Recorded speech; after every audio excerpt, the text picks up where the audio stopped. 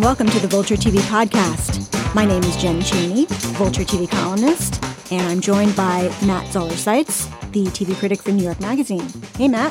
Hello, Jen. Gazelle Mommy is not with us this week, but we are going to be joined by David Mandel, who is the showrunner for VEEP, the HBO political comedy series that is now in its 6th season. So we'll be right back in a moment with our conversation with David Mandel.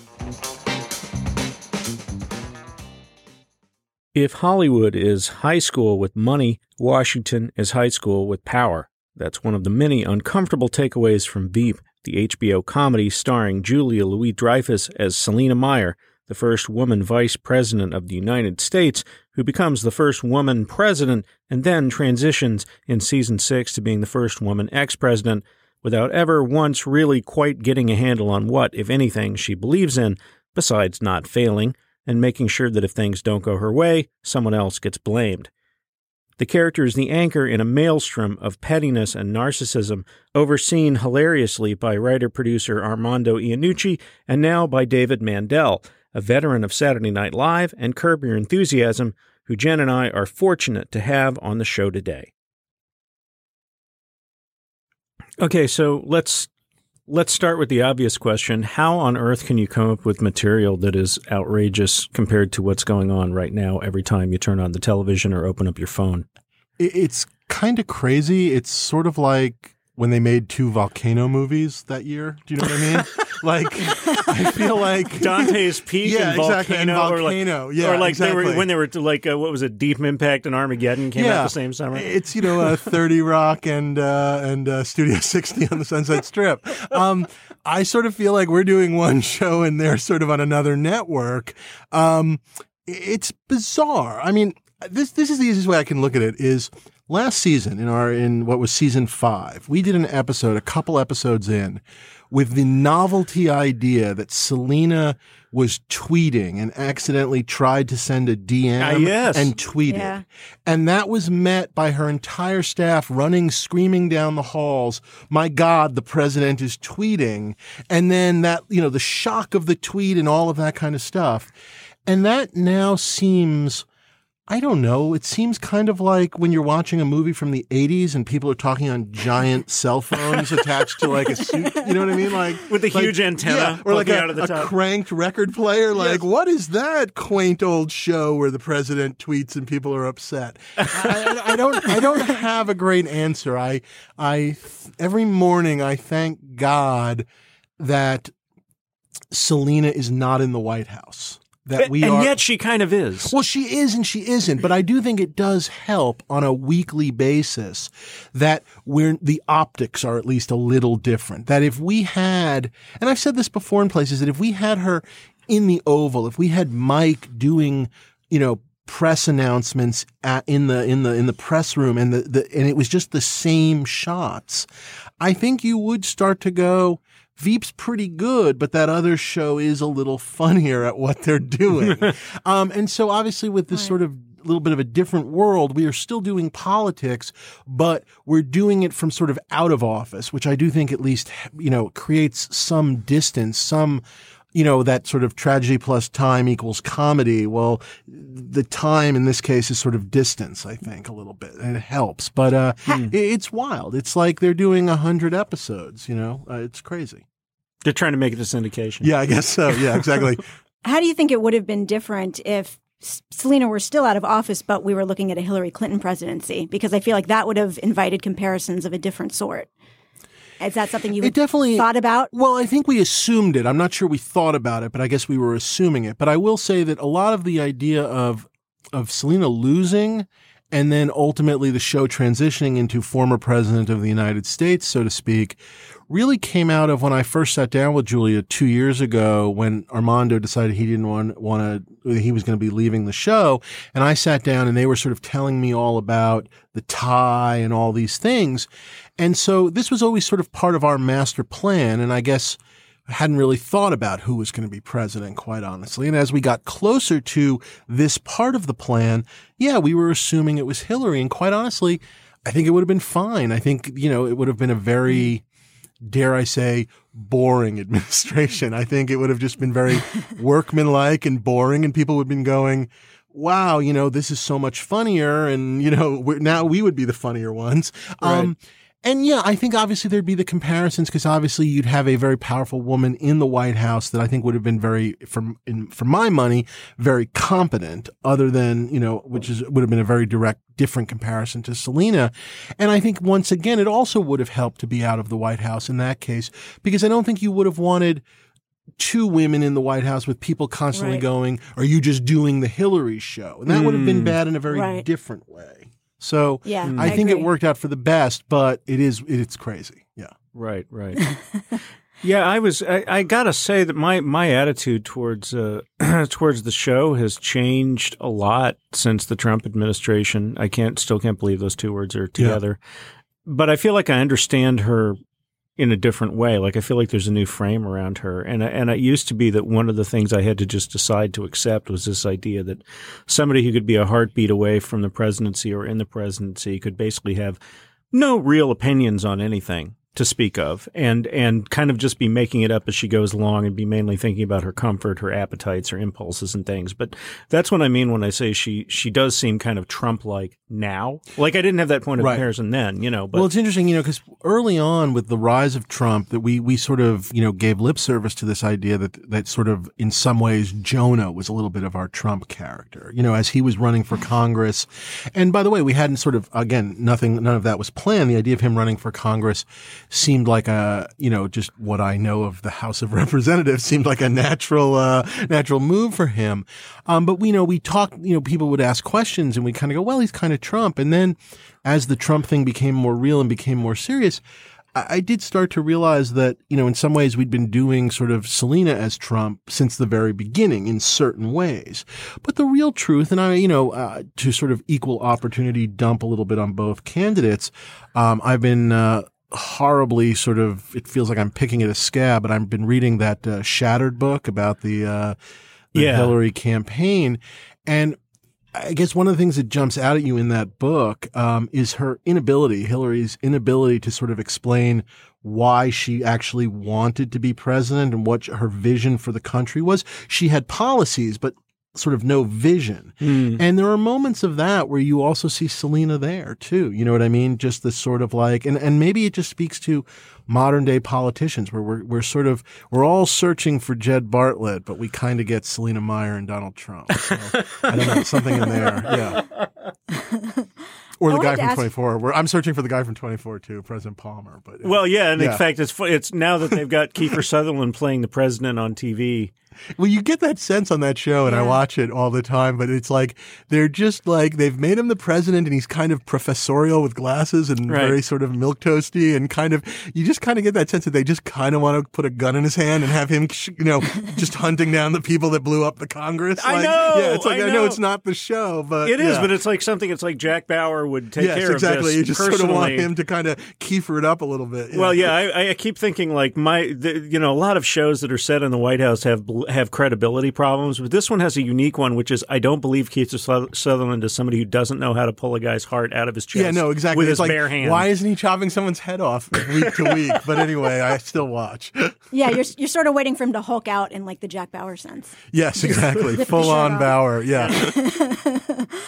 I wanted to ask you, David, I read this Washington Post magazine story that came out a few weeks ago talking about how you guys were finding out the election results, the actual election results, while you were shooting the third episode of this season about the election in Georgia. The Georgia monitoring election episode. And actually, those scenes, literally, we were finding it out as she was in the voting booth area and people were voting and, dipping their finger. And it was, depressing, but go on. Well, yeah, no, I was just curious to talk more about that because obviously that's just quite the juxtaposition, coincidental situation to be in, to be processing that while you're shooting something like that. There's something about VEEP that's very, Wiccan-like or something, where stuff we do happens and there's constantly these weird coincidences of even, by the way, when we wrote that Georgia episode, and obviously the Republic of Georgia is not part of Russia, but is very Russian, and all the stuff with the bribery and all of that kind of stuff, again, this was all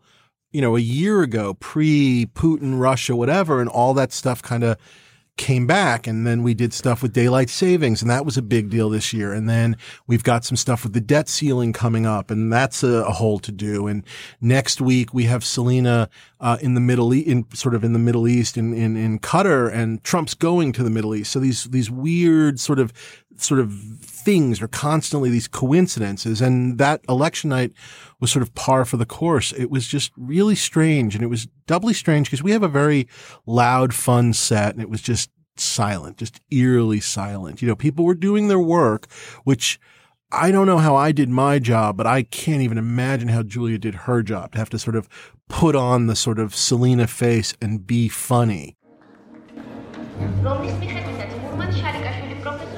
Merman's leading by more votes than there are people in the country. Yeah, maybe he's busting them in from Chicago. Oh, this is not going to stand. This election's going down like Eleanor Roosevelt at Dinosaur Weekend. Hey, ma'am, your phone is ringing right there. Well, do I work for you? Just answer it. Okay. Right?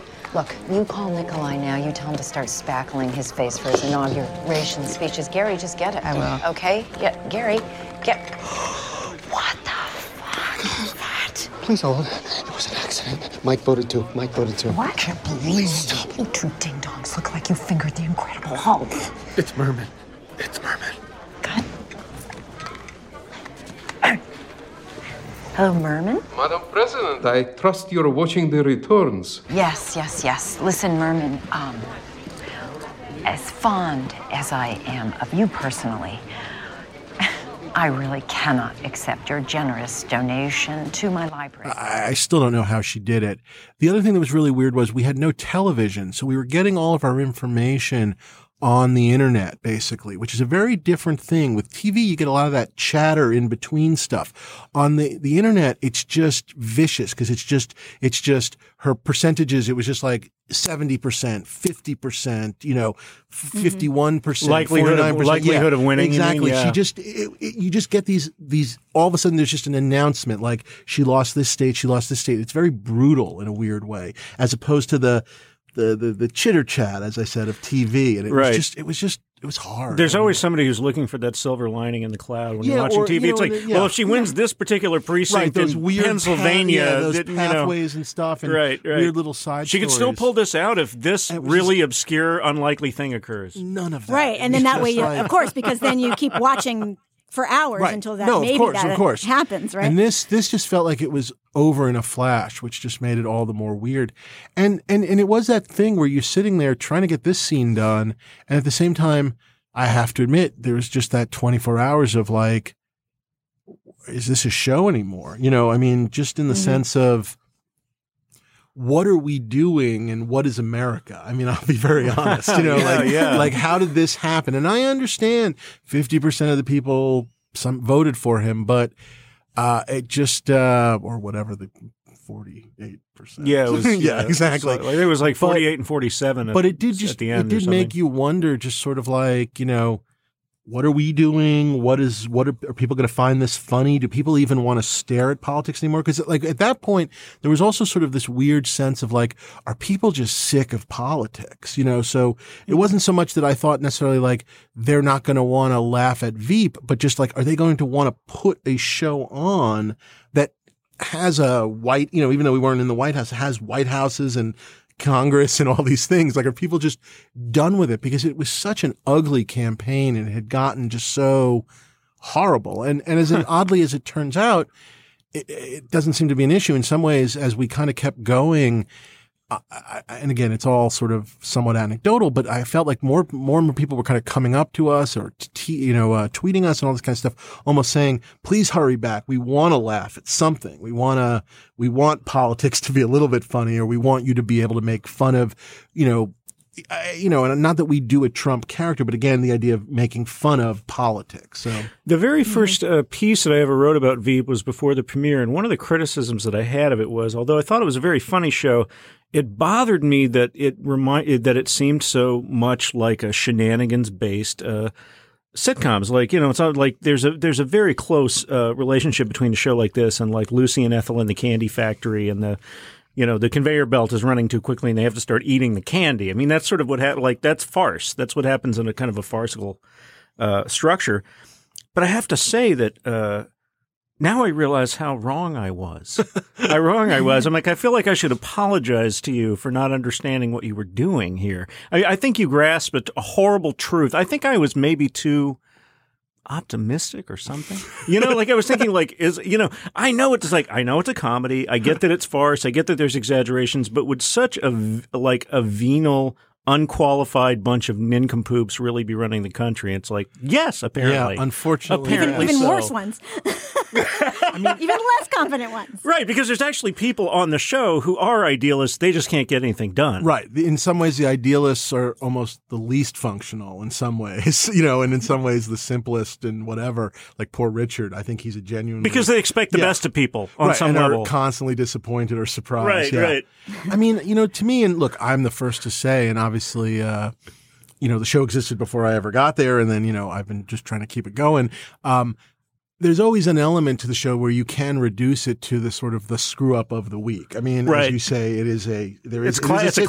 Yes, exactly. It's like a sonnet. It has a classic structure. I do think when it can sort of diverge from that a little bit or show you other colors, it's interesting. I always am fascinated. I always love when you get to see Selena, not necessarily win-win, but when you see her fight, when you kind of realize who the street fighter she was that allowed her to rise up in her party. Like, she didn't just end up as running for president and then becoming the vice president when she failed by accident. You know what I mean? Yes. So there's sort of in that backstory. And in these last few years, we've also delved a little bit into that backstory. But for me, just even when I was watching the show as a fan, what always fascinated to me was that unlike Lucy and Ethel, who just wanted to kind of get into Ricky's show, there was this idea of this is a show about power. Who has it, who wants it, right. And that's all you want, really. And that, unfortunately, and I was probably just enough of a government major back in college that I read a few too many books where you just kind of go, oh, God, it's probably the most realistic show in terms of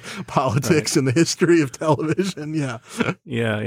We, as I said, we want the West Wing, but I don't think we get the West Wing. Yeah.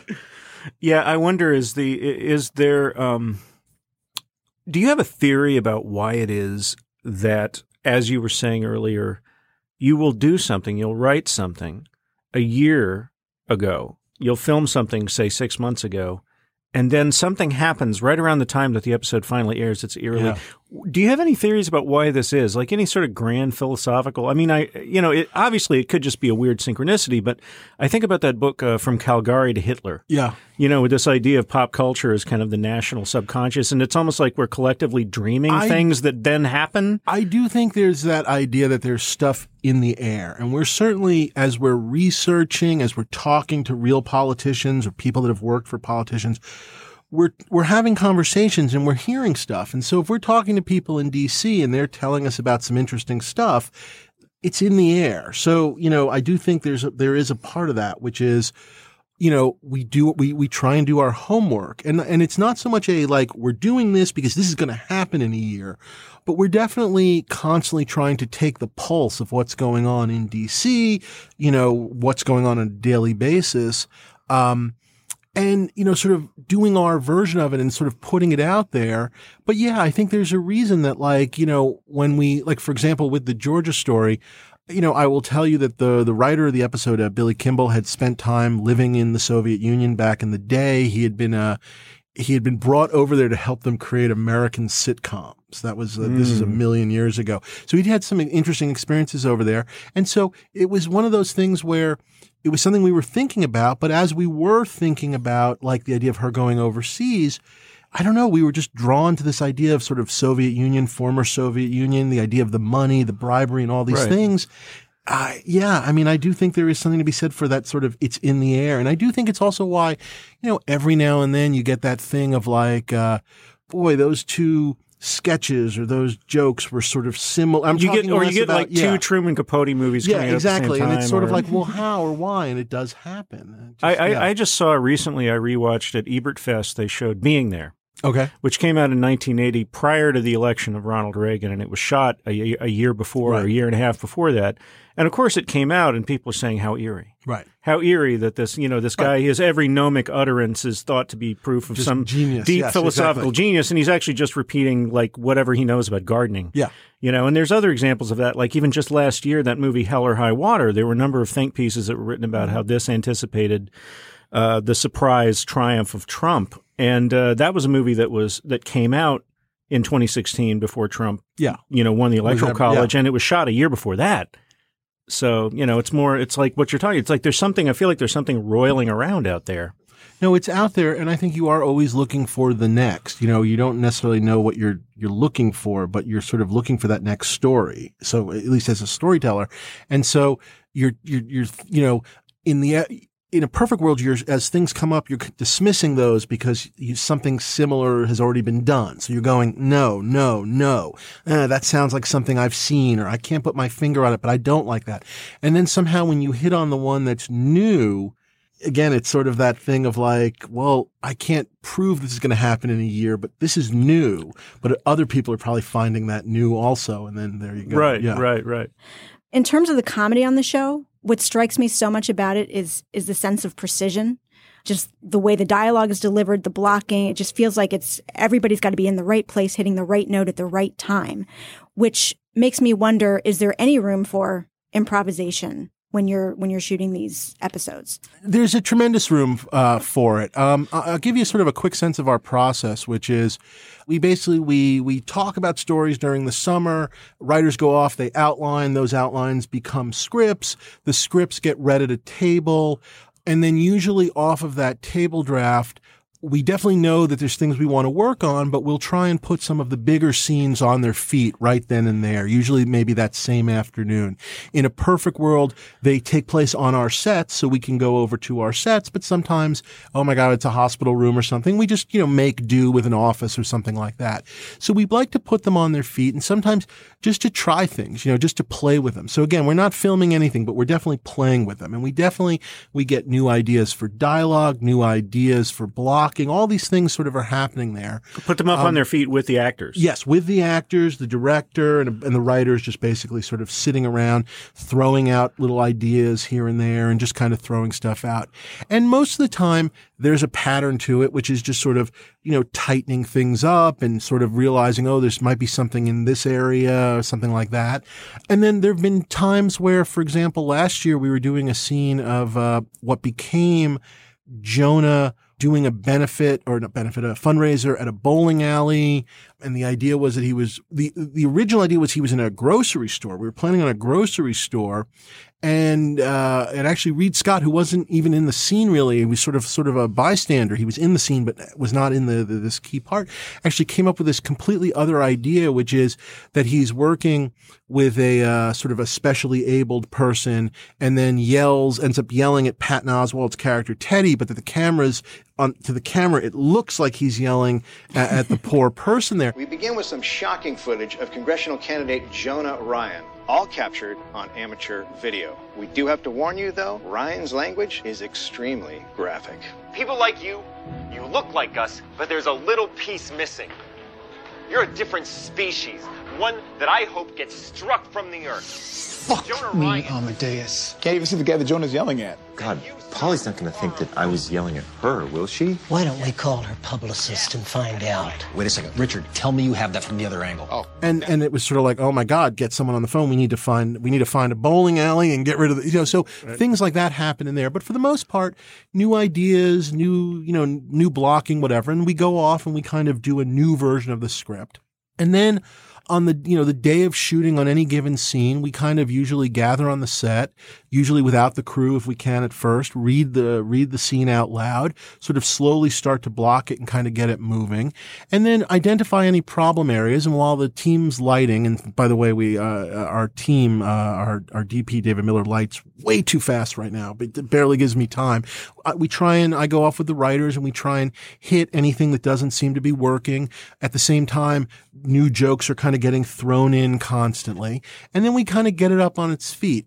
And it's, and it is one of those things where it takes a little bit to warm up because of that level of precision. And, and I do think out of the repetition comes sort of that moment where you can feel it kind of lock in. But within all of these sort of versions, the reads, the various things, there's constant improv that's then going into the script. So it's not necessarily spur of the moment improv, but it's language and lines and new jokes are just, sort of changing constantly and getting added. And then once it kind of kicks in and starts really working, which usually, takes a couple of takes, but there's that moment, and there's that movie, and I don't even think it's that great a movie, but I watch it a lot for no good reason. It's Kevin Costner, where he's the Detroit pitcher, and he's pitching at For the Love of the Game. For the Love of the Game. Sam Raimi. Yeah, and he talks about it's a good movie. It has its moments. Yeah, and he talks about the mechanism locking in and sort of like blanking the crowd out. There is that moment where I swear, just in my head, I hear a click, even though there's no actual click. But there is that click moment where you just go, this is working. And then once it's working, not only can we go in and go, oh, that joke where you're saying this, try this, or add this or add this or add that. Cause it's on rails. Yeah. It's going downhill now in a really good way. I don't mean downhill bad. I mean, it's like picking up speed. No resistance. Yeah, exactly. Right. Yeah. And then we will often just throw out two of our sort of, whatever mantras on the show, or is like, one is keep it messy, mess it up. Julie's always saying mess it up. I've learned to say it. On the show that we sometimes call it zhuzhing, which is to have a conversation like we're having, which is, it's not, hi, how are you? I'm fine. It's people talking over each other. And there is sometimes a tendency, and you'll see it in the early takes sometimes, where I'll go out there and remind them, mess it up, because they're saying their lines. And again, this is part of the clicking. It clicks when people start talking over each other. Don't worry if you say that line exactly the right way, as long as you get the gist of it out there. So all of this is happening. And then we'll sometimes just shout out, okay, one for fun. And the actors will throw their own lines in. And then sometimes off of that, I'll yell stop and go, that line is great, but that requires a new rejoinder. So now we're writing to answer the ad lib. And so it's this organic process that does allow maybe not the improv on, say, the level of when I was working on Curb, where obviously the entire scene is sort of improv'd off the outline, but it's a real part of the process all through it. I hope that gives sort of a sense of it. I was going to ask gives a great sense. Cool. I was going to ask you about Curb Your Enthusiasm and VEEP. One thing I'm always curious about, the relationship between improvisation and pre-written material. Right. So you've given examples of where an improvisation, when you're working through a scene, can alter the direction of the scene. And I think in that one example you gave of an episode, like relocating it from the grocery store to the bowling alley and having that incident, that changes what happens. But that's obviously happening in pre-production, not on the set. Right, exactly. Because I will tell you on Curb, which is a very different creature, and let me be very clear, because I do think there is a tendency, and I don't know, I think people, you don't see it as much now, but certainly in the first few years of, Curb, when I think the networks and the different channels were inundated with sort of like, it's Curb in the music biz, it's Curb here, it's Curb here, it's Curb that never quite understood that we have these very elaborate, thick outlines that I can only tell you as a writer, I could go home and write a script in a night based on our outlines, meaning the key dialogue is there. The big humorous ideas are all in there. The following things need to happen in this scene so that we can get to the next scene without creating problems for ourselves. And we leave, and even and sometimes, dare I say, even on Curb, we would sort of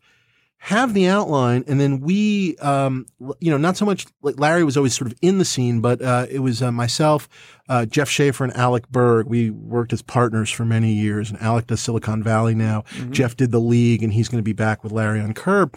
We would have sort of our own sort of secret additional stuff that we already sort of had ready to go that we didn't necessarily want to hit the actors with quite yet to sort of see what they brought to the table. But we always had stuff sort of not always jokes, but just sort of ideas for like, this is how the order should go and things like that we didn't necessarily want to overdo it first and give it a chance to breathe. But what I was going to say is, so people I think always forget there's that outline, but there were plenty of scenes on Curb where, it would be like, someone would go, do you want some water? And Larry would do, 8 takes of yes and whatever. And then at some point you go out there and go, say no and see what happens. You know what I mean? Just to shake it up. And that can sometimes cause, these are bad examples, but can cause sort But of I can actually see an entire scene coming out of him saying no to a glass of water. All of a sudden it changes because he's inspired by the no, and then maybe that leads to a discussion of why are they always offering me, whatever it is. Or what's wrong, Larry? Yes, exactly. Yeah. And so that's a different example. I'm not quite sure we necessarily do that per se exactly on Veep, but there are definitely times where, we'll just pull, I hate to say we'll pull it apart a little bit sometimes also, like something's not working. And it's not necessarily we're improving the scene, but we are, as we're putting it back together, it starts a little looser and we're kind of almost playing with it like the way we would play with a curb scene. And people are throwing stuff in and then I'm sort of, scribbling on the side, trying to kind of turn it back into a scene. So the possibility is there. Has there ever been an instance where an improvisation while working out a scene resulted in not only the trajectory of that episode's plot changing, but the trajectory of the season changing? Where it's like, oh, now instead we'll do B instead of A because B is funnier. Yeah. And now we can't, in the finale, changes, we can't end up there because this changes everything. I don't know I can't say to you it happened sort of on the set per se, but the entire notion of sort of Dan sleeping with Amy's sister because he thought she worked for CBS and she worked for CVS. Right. That confusion was an actual real confusion in the writer's room where I can't remember, but someone was sort of pitching something and it was like, I didn't hear it correctly either. Like a number of us, we were in a weird shaped room and I feel like those of us on this side of the room also misheard it. And so we were like, oh my God, that's hilarious. We got to do that.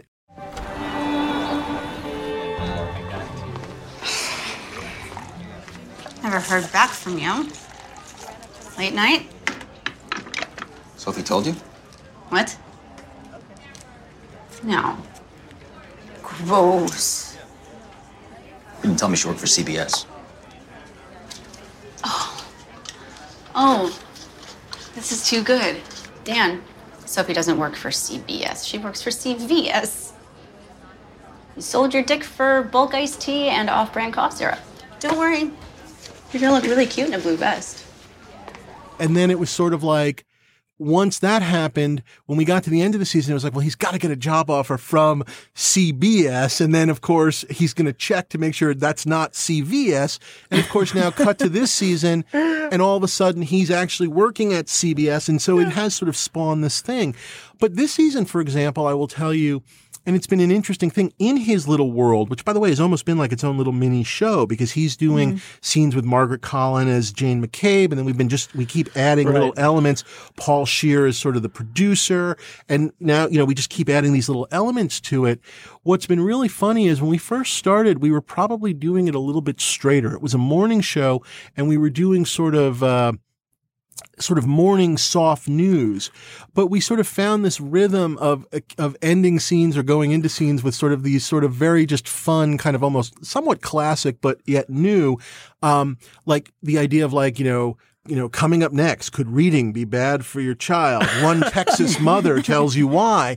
And all of a sudden that, which wasn't 100% in the first episode of those news scenes, started to sort of not take over the show, but basically you'll see more and more of those as we go.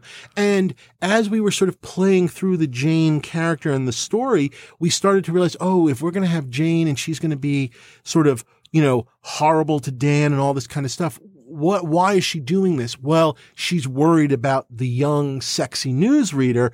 We need that character, which perhaps we didn't quite realize in episode 1. So it's not necessarily improv, but it's definitely a story sort of like, as we're sort of finding it and coming up with these things, it's definitely changed the direction. It's kind of like all about Steve. Yes, exactly. Yeah. Do you guys in the writer's room just have like a running list of insults and epithets you just draw from? We keep a master Jonah list because you always need Jonah insults. We really do. We keep a master list.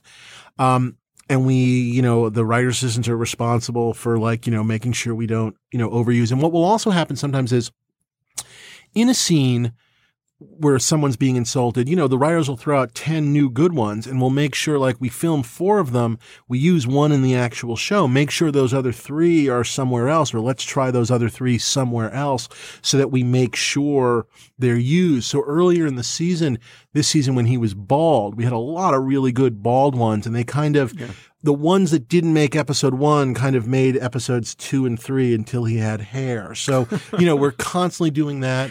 We do a lot of variations on the F word. There's a list of those. There's another list of sort of like the Jesus Christ, sort of like those kinds of things.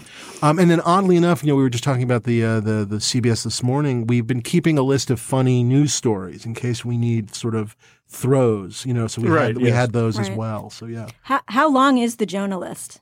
Do you know? Well, the Jonah list, it's sort of it's constantly eating itself. So that's the problem. It's never that long because we're constantly using them. I mean, if you think about any given episode, he gets insulted. And then it's hard to explain with, the Jonah insults. There is that funny thing of like, and this will happen with the writer's assistants too, where it'll be like, has anyone ever called him a 10-foot taint or anything of any kind of a taint?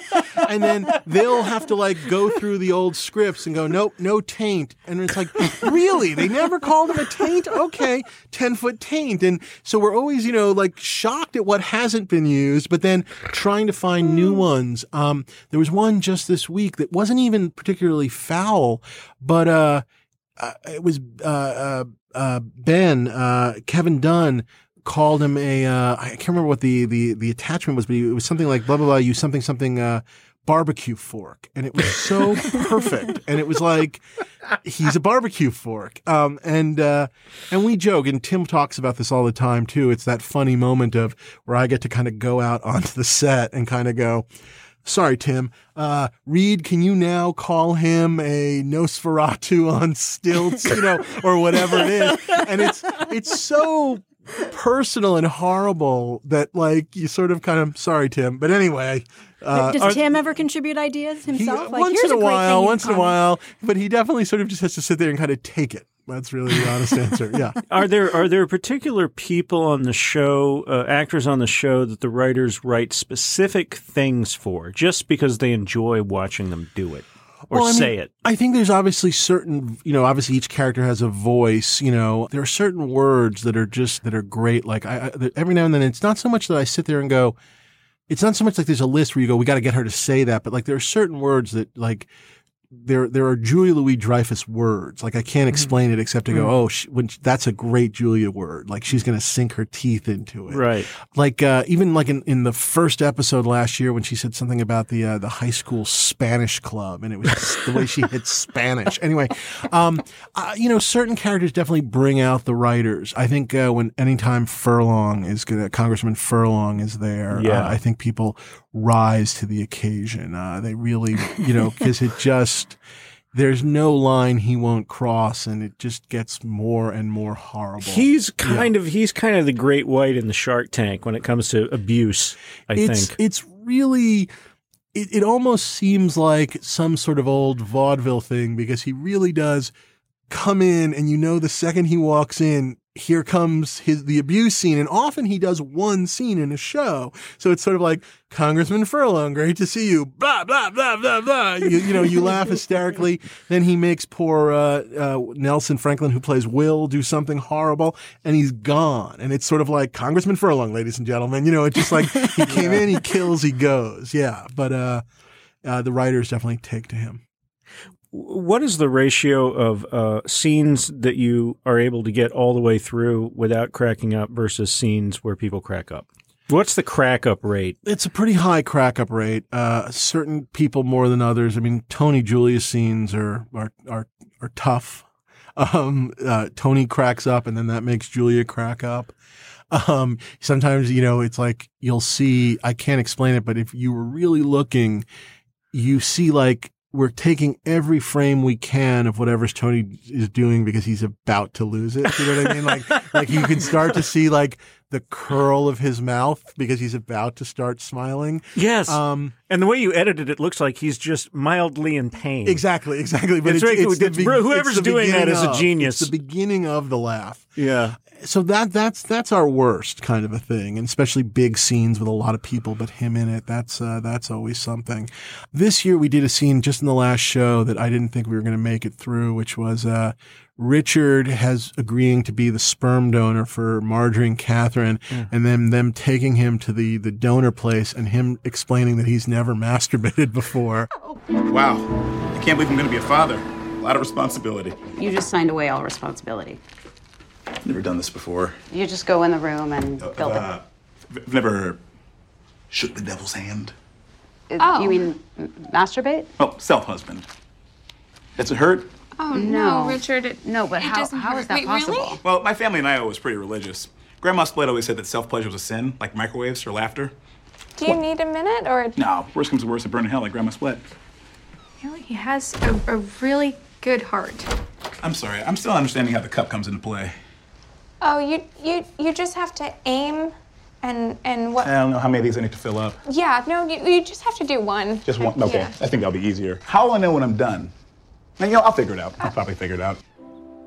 And the writers just could not get enough of that. And we just kept sending lines in to Sam about, like, where does the cup come into play?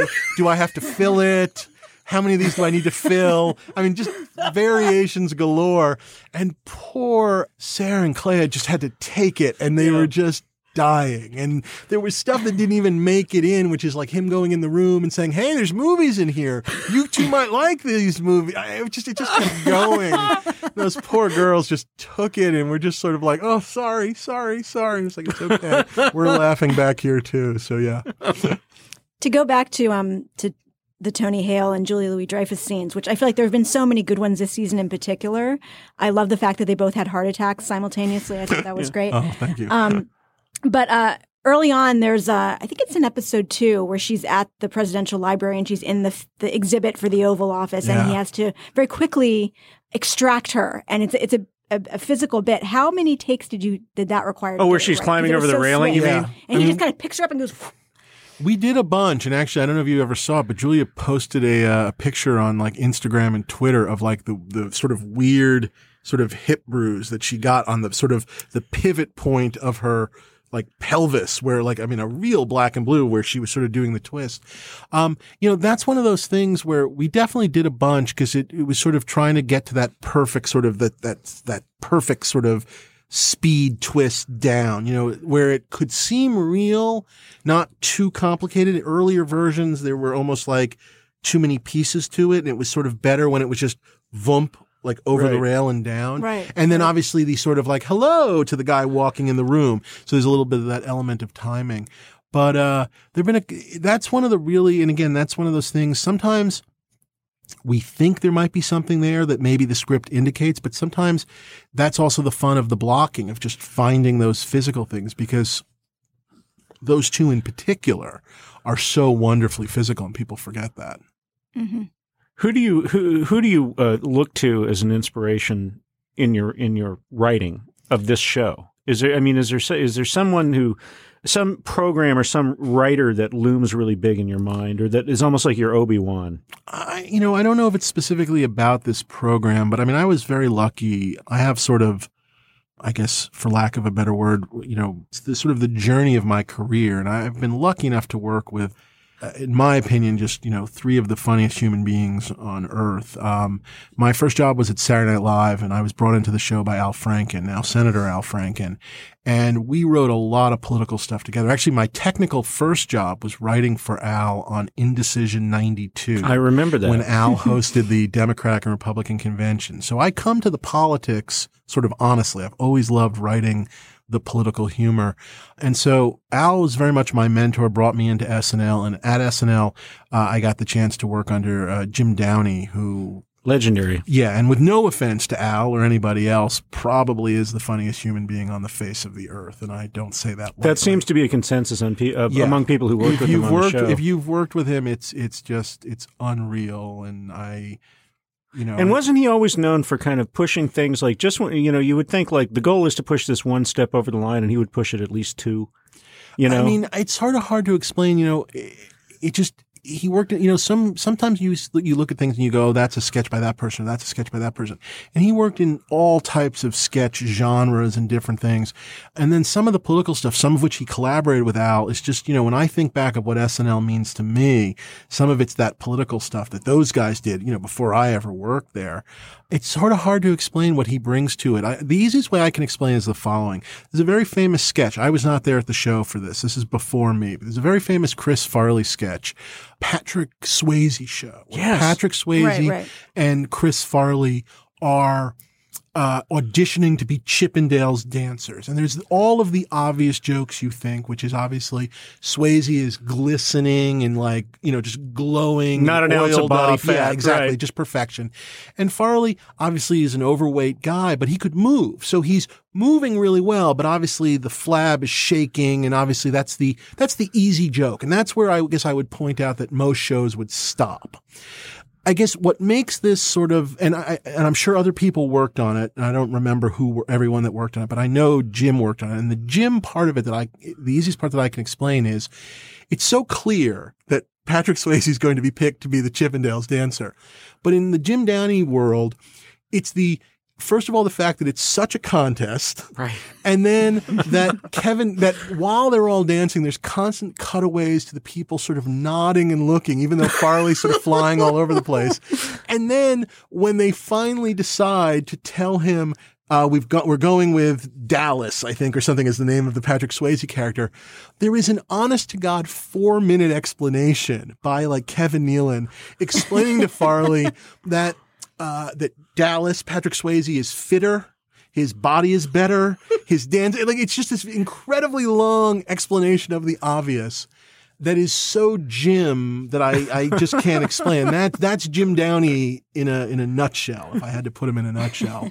And then obviously when I got to Seinfeld, which was sort of my next career stop, I still feel like very much how I learned to write sitcoms and tell a story really comes from Larry. And Jerry certainly also was a part of it, but especially because then I moved on to Curb with Larry. I just feel like he's really the one that taught me how to write sitcoms. And, those are the guys I think a lot about when I'm working. And there are times where I go, oh, that's a Jim joke, or that's an Al joke, or that's a Larry joke. What's a Larry joke? What's the essence of a Larry David plot or moment? Obviously, there's that level of uncomfortableness. It's the willingness to sort of be uncomfortable, and Julia certainly embraces that.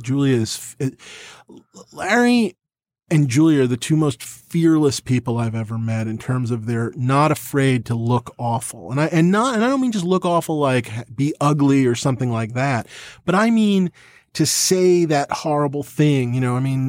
Selena is constantly walking that fine line of, inappropriateness, racism, meanness to her daughter, all of these things without ever worrying about a 20-minute conversation of this doesn't happen on VEEP of oh, I don't like my character for saying that or anything like that. So that willingness to make the audience uncomfortable. And by the way, sometimes in those sort of VEEP scenes where it's going to go wrong and you can kind of see it happening, and then she just has to sit there and take it. It's like a horror movie. Yeah, it seems like don't go in there. It seems like and I have friends who can't watch Curb and can't watch VEEP. It makes them uncomfortable. Do you know what I mean? I know a lot of people who say that to me. And especially when you can get to scenes like in our first show last year, one that always sort of jumped out at me was in our first show where they had the conference on race. I can't remember what we called it, but basically, and forgot to invite any minorities. And then she's sort of stuck there vamping. Do you know what I mean? And I will simply say we have one coming up.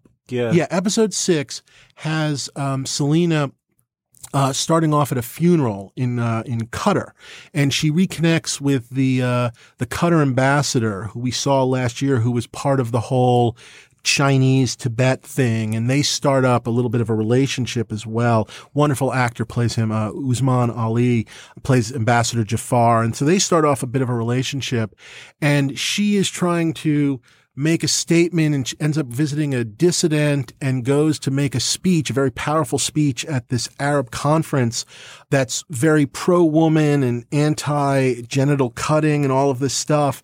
And then at the last second, of course, is told that if she gives this speech, it will ruin this deal that will a deal that they're trying to make with a Sudanese warlord, which will make the Chinese happy, which will get her recognition in Tibet. And she's forced to go up there and kind of put a sort of a vaguely happy face on this horrible Sudanese warlord and genital mutilation as well. And it's horrific and it's fantastic. And it's, and it's just, and you'll see, and again, I'm not sure I'm doing a really great job, but it was a very fun variation of something that I hadn't seen before, which is you can see what she's supposed to be saying on the teleprompter. So, it's sort of like, women's rights are human rights. And of course and so it's like a lot of like, well, women's rights are, and her having to sort of vamp the new speech off of it. So whereas you've seen before the bad speech or the no speech, but this is the juxtaposition of the powerful female empowerment speech she was going to give and what she ends up doing. It's almost like politics itself being distilled. But it is that kind of like, oh God, look away. I'm looking at a car accident. So that's very Larry. But it's also heartbreaking just as a woman to watch her, and seriously, right? Okay, to watch fair her enough. change those words. Like, funny, but like, oh God, that's and it is, and sort of her role as a woman is something, again, talk about fearless, that she's not afraid to hate women as Selena Meyer. I think it's one of the more her language is shocking. Yeah. To me, I have a very high threshold for inappropriate language and profanity and all kinds of stuff. But the character who shocks me the most is her. Yeah. And it's often like the way she talks about other women. It's been I'll tell you this, if we were writing a guy and he was just that misogynistic, I'd find it hateful and boring. But in a woman, it's fascinating and I cannot get enough of it just because it feels unique. I mean, I don't know what to say. It feels unique and yet it's not unique. I have met women like that. And then you see them in DC as well, where they really do dislike other women for playing the woman card or wanting that sort of some advantages as a woman or getting weepy or all of those things. And Selena just won't have it. She just will not have it. But it's one of the more fascinating aspects of her character. The relationship between Selena and her family is, in my opinion, some of the most uncomfortable material on a show that doesn't lack for cringeworthy moments, right? It almost seems to me like you play her family a little more realistically than you do other people in the show. Like their sensitivity to hurt and the way that, and they haven't done anything to deserve that. I mean, maybe her ex. Her ex definitely deserves it. One of the things, and it was always in the show, but I definitely think maybe we've amped it up a little bit in sort of my years as the showrunner, is I love the character of Catherine. I love the idea of this sort of put upon daughter. But I will also say this, she's not completely innocent. Obviously, when Selena sort of gangs up on her, it's not a great thing and it's sort of horrible. And as you say, there's sort of realism to it. But on the same token, she's not innocent. When you look at things like her sort of deciding to make a movie and make a documentary about the president, basically because she's the daughter of the president. Right. There's a certain amount of privilege and horribleness there as well. That being said, I love that character. I love her relationship with Marjorie. It's one of my favorite things that we get to do. And I guess I think it helps sort of, in a weird way, sort of slightly humanize Selena, even though she's a monster. Her being a monster to her family helps humanize her in some very weird way that she has a family. It makes me worry. It makes me worry about my own choices as a parent, which is not something I would think would be on my mind when I'm watching VEEP. Well, and that's one of the things, we've really explored both last year and this year, which is who her parents were and why she's like she is and what will Catherine be like and all of these things. And I do think, like I said, I never feel like Catherine's quite as innocent as you sort of think she is.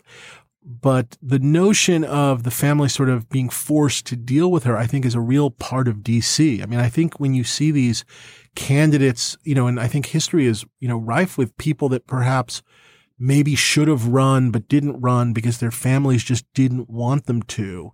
I think the family side of things is a really interesting part of the sort of DC world. And, and maybe it's because it lacks that sort of, sometimes it lacks the overwritten insults, that they're almost just more cruel and simpler, that there's sort of a little bit more realism to it, as opposed to the more rococo sort of, you're as horrible as a blank. Whereas sometimes she's just downright mean to Catherine in very simplistic ways, like, is that your hair? Yes. Or, yeah, right. Which is just sort of like, that's just horrible unto itself. And that moment when she asks her, she's essentially asking her family, yes. In theory, asking her family for permission to run again, but she's actually telling them she's going to do it, and she expects a yes. She expects a full-throated endorsement, and the look on their faces, it's like they know what she's about to ask before she even asks it. They're a little nervous. And it's a truly horrifying scene. But by the way, they believed her that they could say no in a weird way, too. Yeah, that's what makes it so awful. It's also a salute to one of my favorite scenes in movies, or sort of a kind of scene, which is like in Young Frankenstein,